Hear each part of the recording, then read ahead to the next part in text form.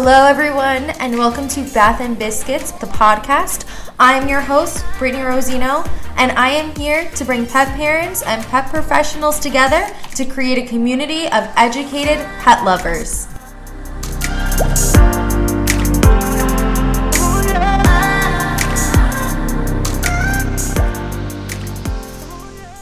Policies, policies, policies. Every single business out there has policies, they have rules that us as clients, we need to follow. Same is true for the pet care industry. And so for this episode, I wanted to go over some of the most common policies that you will see in grooming shops, daycare facilities, boarding facilities, all of that, so I can explain why those policies are in place. I feel like it's very easy as clients to get upset when a business is enforcing a policy because it usually will either be an inconvenience to you or cost you money. And so I understand that it can be frustrating, but I think it's also important for you to understand that these policies are in place for the safety of the dogs, the safety of the staff, and for the business to operate smoothly. And if you are expecting a business to accommodate you outside their policies, there are fees that may come with that, or they have the right to just say no. If a business is just accommodating everybody outside of their policies, there's no reason to have policies in the first place. So if a business is enforcing a policy, you have to respect that, and you can't be mad that they are enforcing a rule that you knew about. 99% of the time, businesses are going to have a contract for you to sign that outlines every single policy that they have. And if you don't sign that contract, your dog shouldn't be in the facility. If a company doesn't have that, or if you didn't sign it and your dog is going to the facility, then that's on the business. But generally, you're going to have to sign like a terms and conditions prior to having your dog be serviced by a business. So I've worked in multiple different boarding facilities, daycare facilities. I have my own business for grooming. So I'm going to go over the general policies that you'll see and just kind of explain what they mean so you as the client can understand why they're there in the first place. There's some policies that are legally required. I'm not going to get into those. If you do want to know more so about some of the legal policies that you'll see, I can explain to you what they mean, why they have them. You can just shoot me a DM on my Instagram, or I can make another podcast episode going into those legal policies. Usually if you're reading a terms and conditions, it might be something that you have no idea what it means. Generally, that's based on if you leave a dog at a facility, you just abandon them, you don't pick them up. If a dog dies or a dog gets really hurt, like how much the business is actually liable to cover, like how much money a dog for New York State, how much a dog is worth, and just things like that. So for this, I'm just going to talk again about general policies. So the first one is last minute cancellations and no-show fees. And this can be for grooming, this could be for training, daycare, boarding, literally anything. If you have an appointment, if a business is running by appointments and you cancel last minute, there might be a fee because you're taking a spot that another dog could have filled, but now you gave no notice for the business to try and find another dog to fill that spot. If you completely no-show, there's absolutely no way for a business to fill your dog's appointment time because you just didn't show up. You gave absolutely no notice whatsoever. So usually you'll see that businesses will ask for a cancellation within 24 to 48 hours without you having a fee for that, because that gives them a little bit of cushion room to find another dog to fill that spot. Generally, you don't see it too much with daycare because I know a lot of daycares don't run on an appointment basis, but some do. You'll usually see this with grooming appointments or boarding appointments, because if a facility is filling out and you have a week-long boarding booked and then you just don't show up, or you cancel the day before you're supposed to be there, that's a weeks-long reservation that they had that room blocked out. And now it's kind of hard to kind of get that spot filled up, especially if it's during a busy season. And it goes the same way for a grooming appointment. If you cancel within a day or the day before, it's really hard to try to find somebody to fill that spot.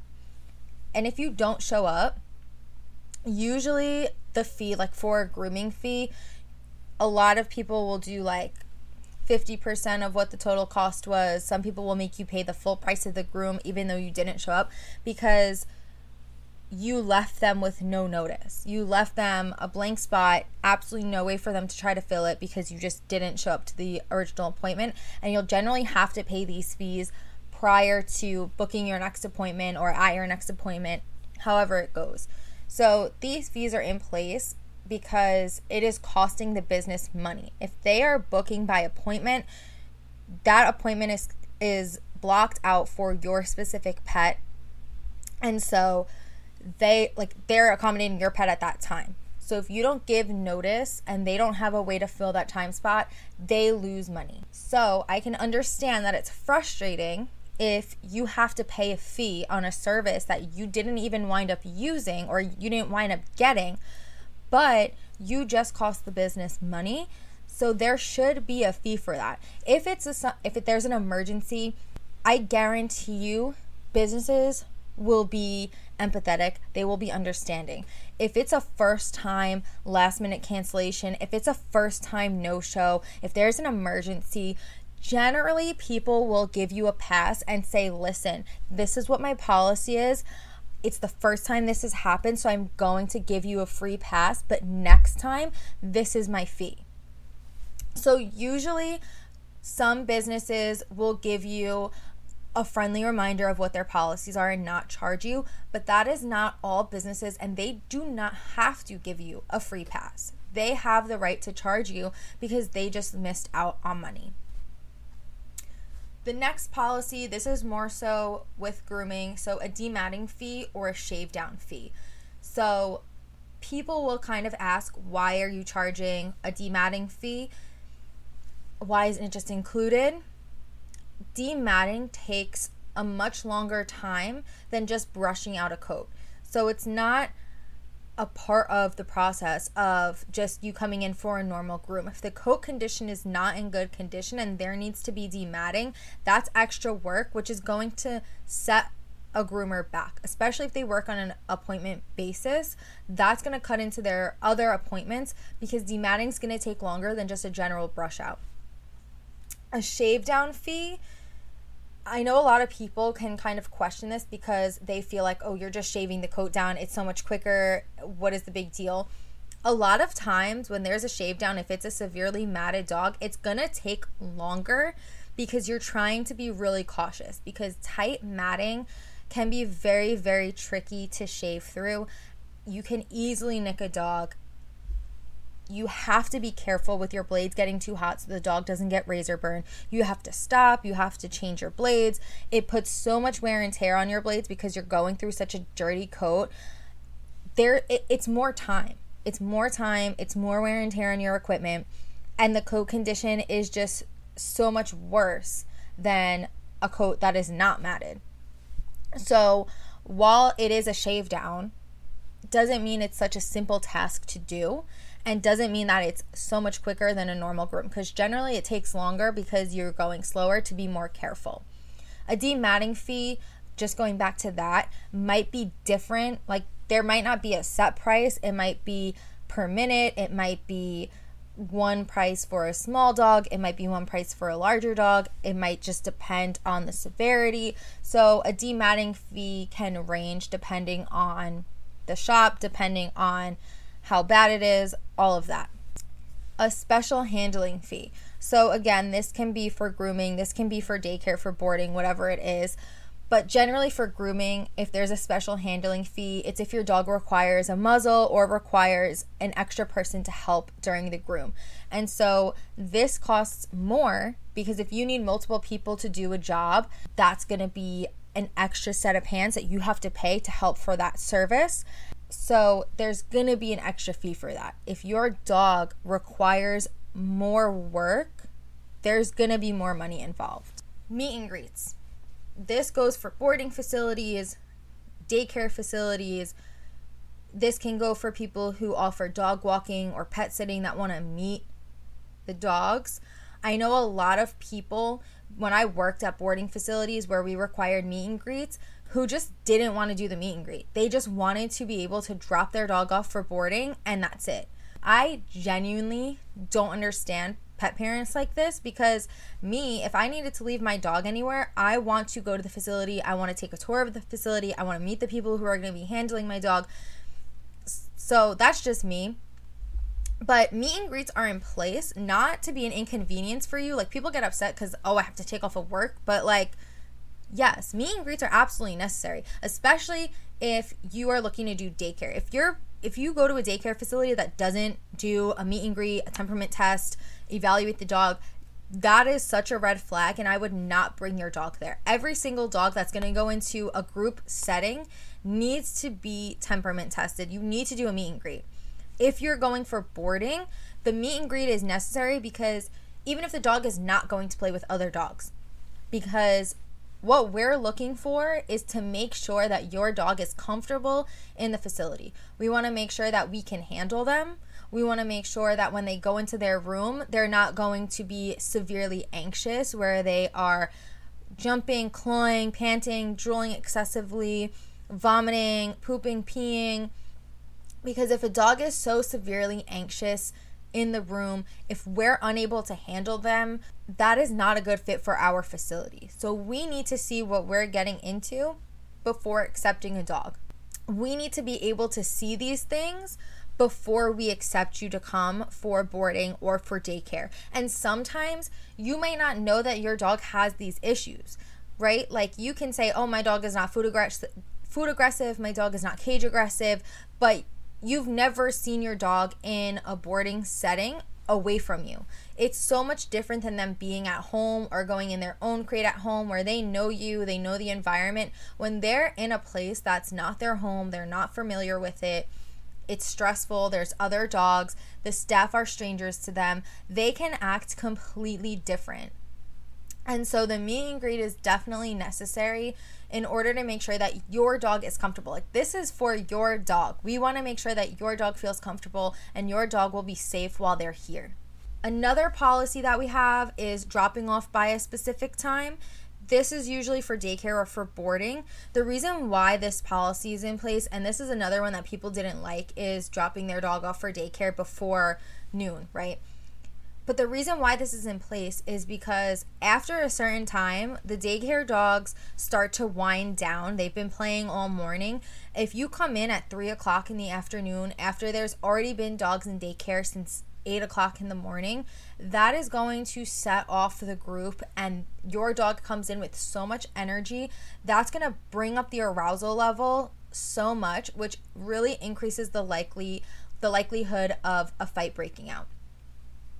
If you're looking to drop your dog off for boarding and they have a specific drop-off time by maybe it's 12 o'clock, maybe 2, 3, usually feeding time for boarding will be between 5 and 7. That's generally the time that we would do feeding for dinner. So if you just drop your dog off at 5 o'clock, they're going to come in, go into their room, get their dinner, and then they're going to digest and then wait until the after dinner let out before going to the bathroom.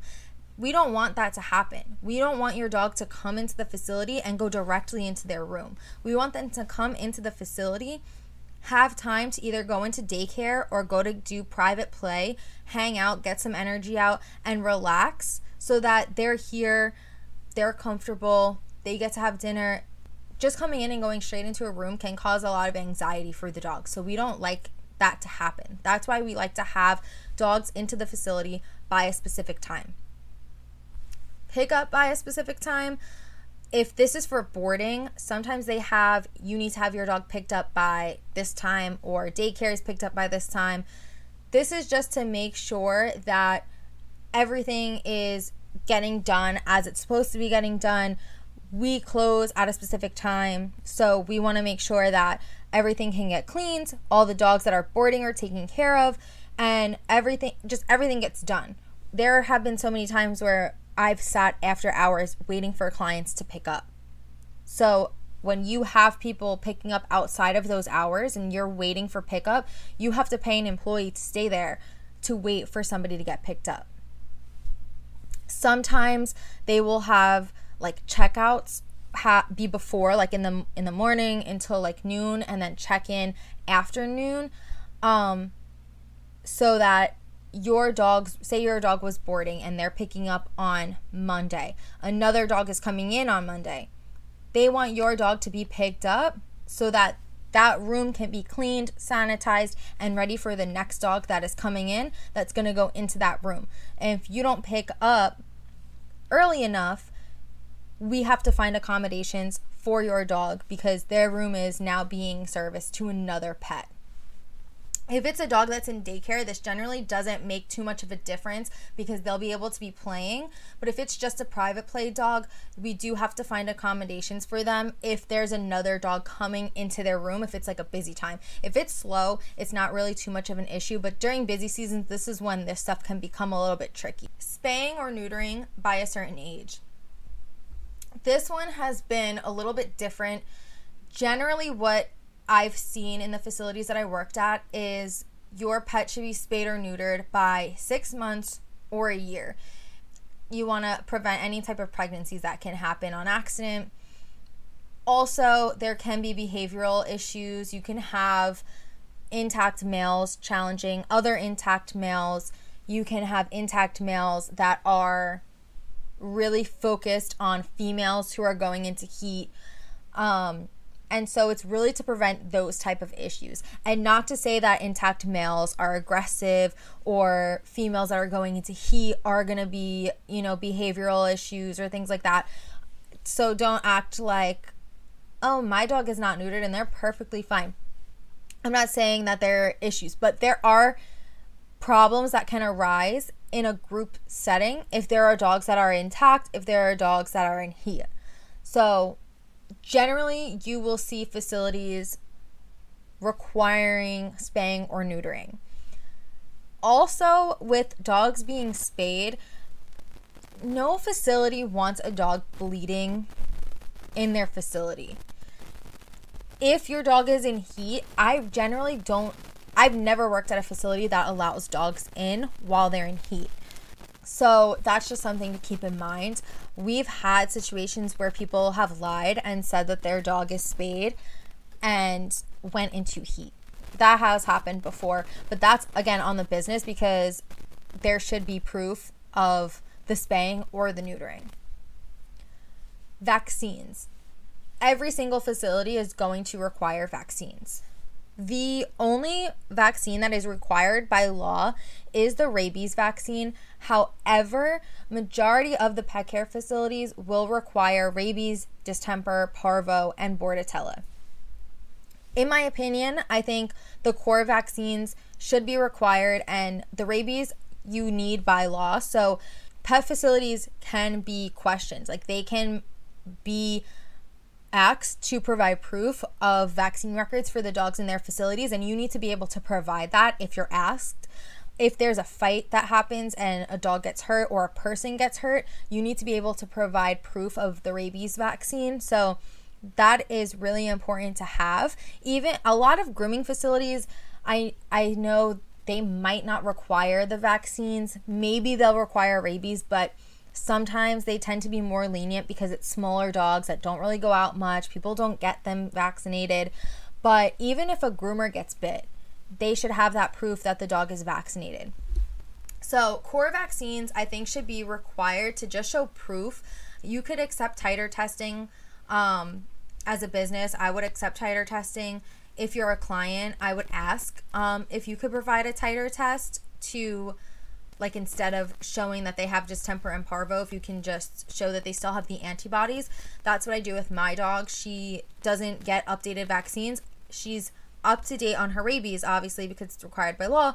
But for distemper and parvo, I just keep doing titer tests, and she still has the antibodies. So if she ever comes or she has low antibodies, I will get her revaccinated. But right now, I just do the titer tests. So if I was to ever need to bring her somewhere, I would ask if I can show proof of the titer test.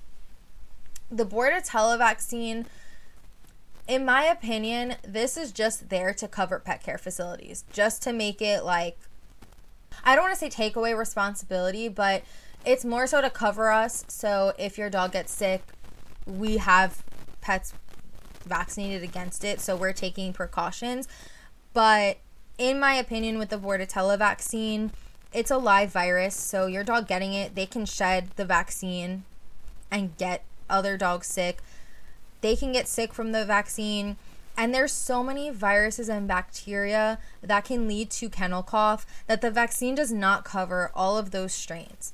I really don't think the Bordetella vaccine should be required, but the reason why is just so pet care facilities can be covered just in case an outbreak happens, which it does happen. Whenever you have dogs that are in a close setting, in close contact, where they're playing, they're sharing water, it's just an increased likelihood of spreading illness. Tax. This isn't really a policy. This is just something that, like, if you are a business, you pay taxes, so you need to charge taxes. This is a big one for myself where, like, yes, I work from home, but I am a legitimate business. I'm an incorporation, so I pay taxes. I have to charge tax. Regardless if you pay cash, you still have to pay tax. So if you go to a facility that doesn't charge tax when you pay cash, that's illegal. So I get so many people who question me like, oh, if I pay cash, do I pay tax? Yes. I don't want to be one of those companies that risks getting in trouble because I'm not charging tax. So I don't know why people complain about having to pay tax. Like, you would never ever go somewhere else and complain about paying tax. So I don't know why they complain going into a pet care facility. This happened not even just from me grooming. This is at other facilities that I've worked at, of people complaining about paying tax. But it is what it is. We have to pay tax as a business. You have to pay tax as the client. We're providing you a service. Tax is tax. So those are generally the main policies that you will see in the pet care industry, and that's why we have those policies in place. They're not to nickel and dime you. They're not to be an inconvenience to you. They're really just there for the safety of your pet, to make everything run smoothly. There are reasons for why we have these rules. So I hope this was a little bit eye-opening for you guys as clients to why we have these policies in place. And hopefully next time you go to your groomer or you go to your daycare, you can be a little bit more appreciative of them and what they do. Please rate, please review, please share. And if you don't follow my Instagram account, please follow my Instagram for the podcast. It's Bath and Biscuits, the podcast. I'll link it in the description of this episode. I appreciate you guys so much for listening, and I will definitely have an episode out next week as well. So make sure you guys subscribe on Apple Podcasts, Spotify, iHeartRadio, wherever you're listening to the podcast. I'll see you guys next week.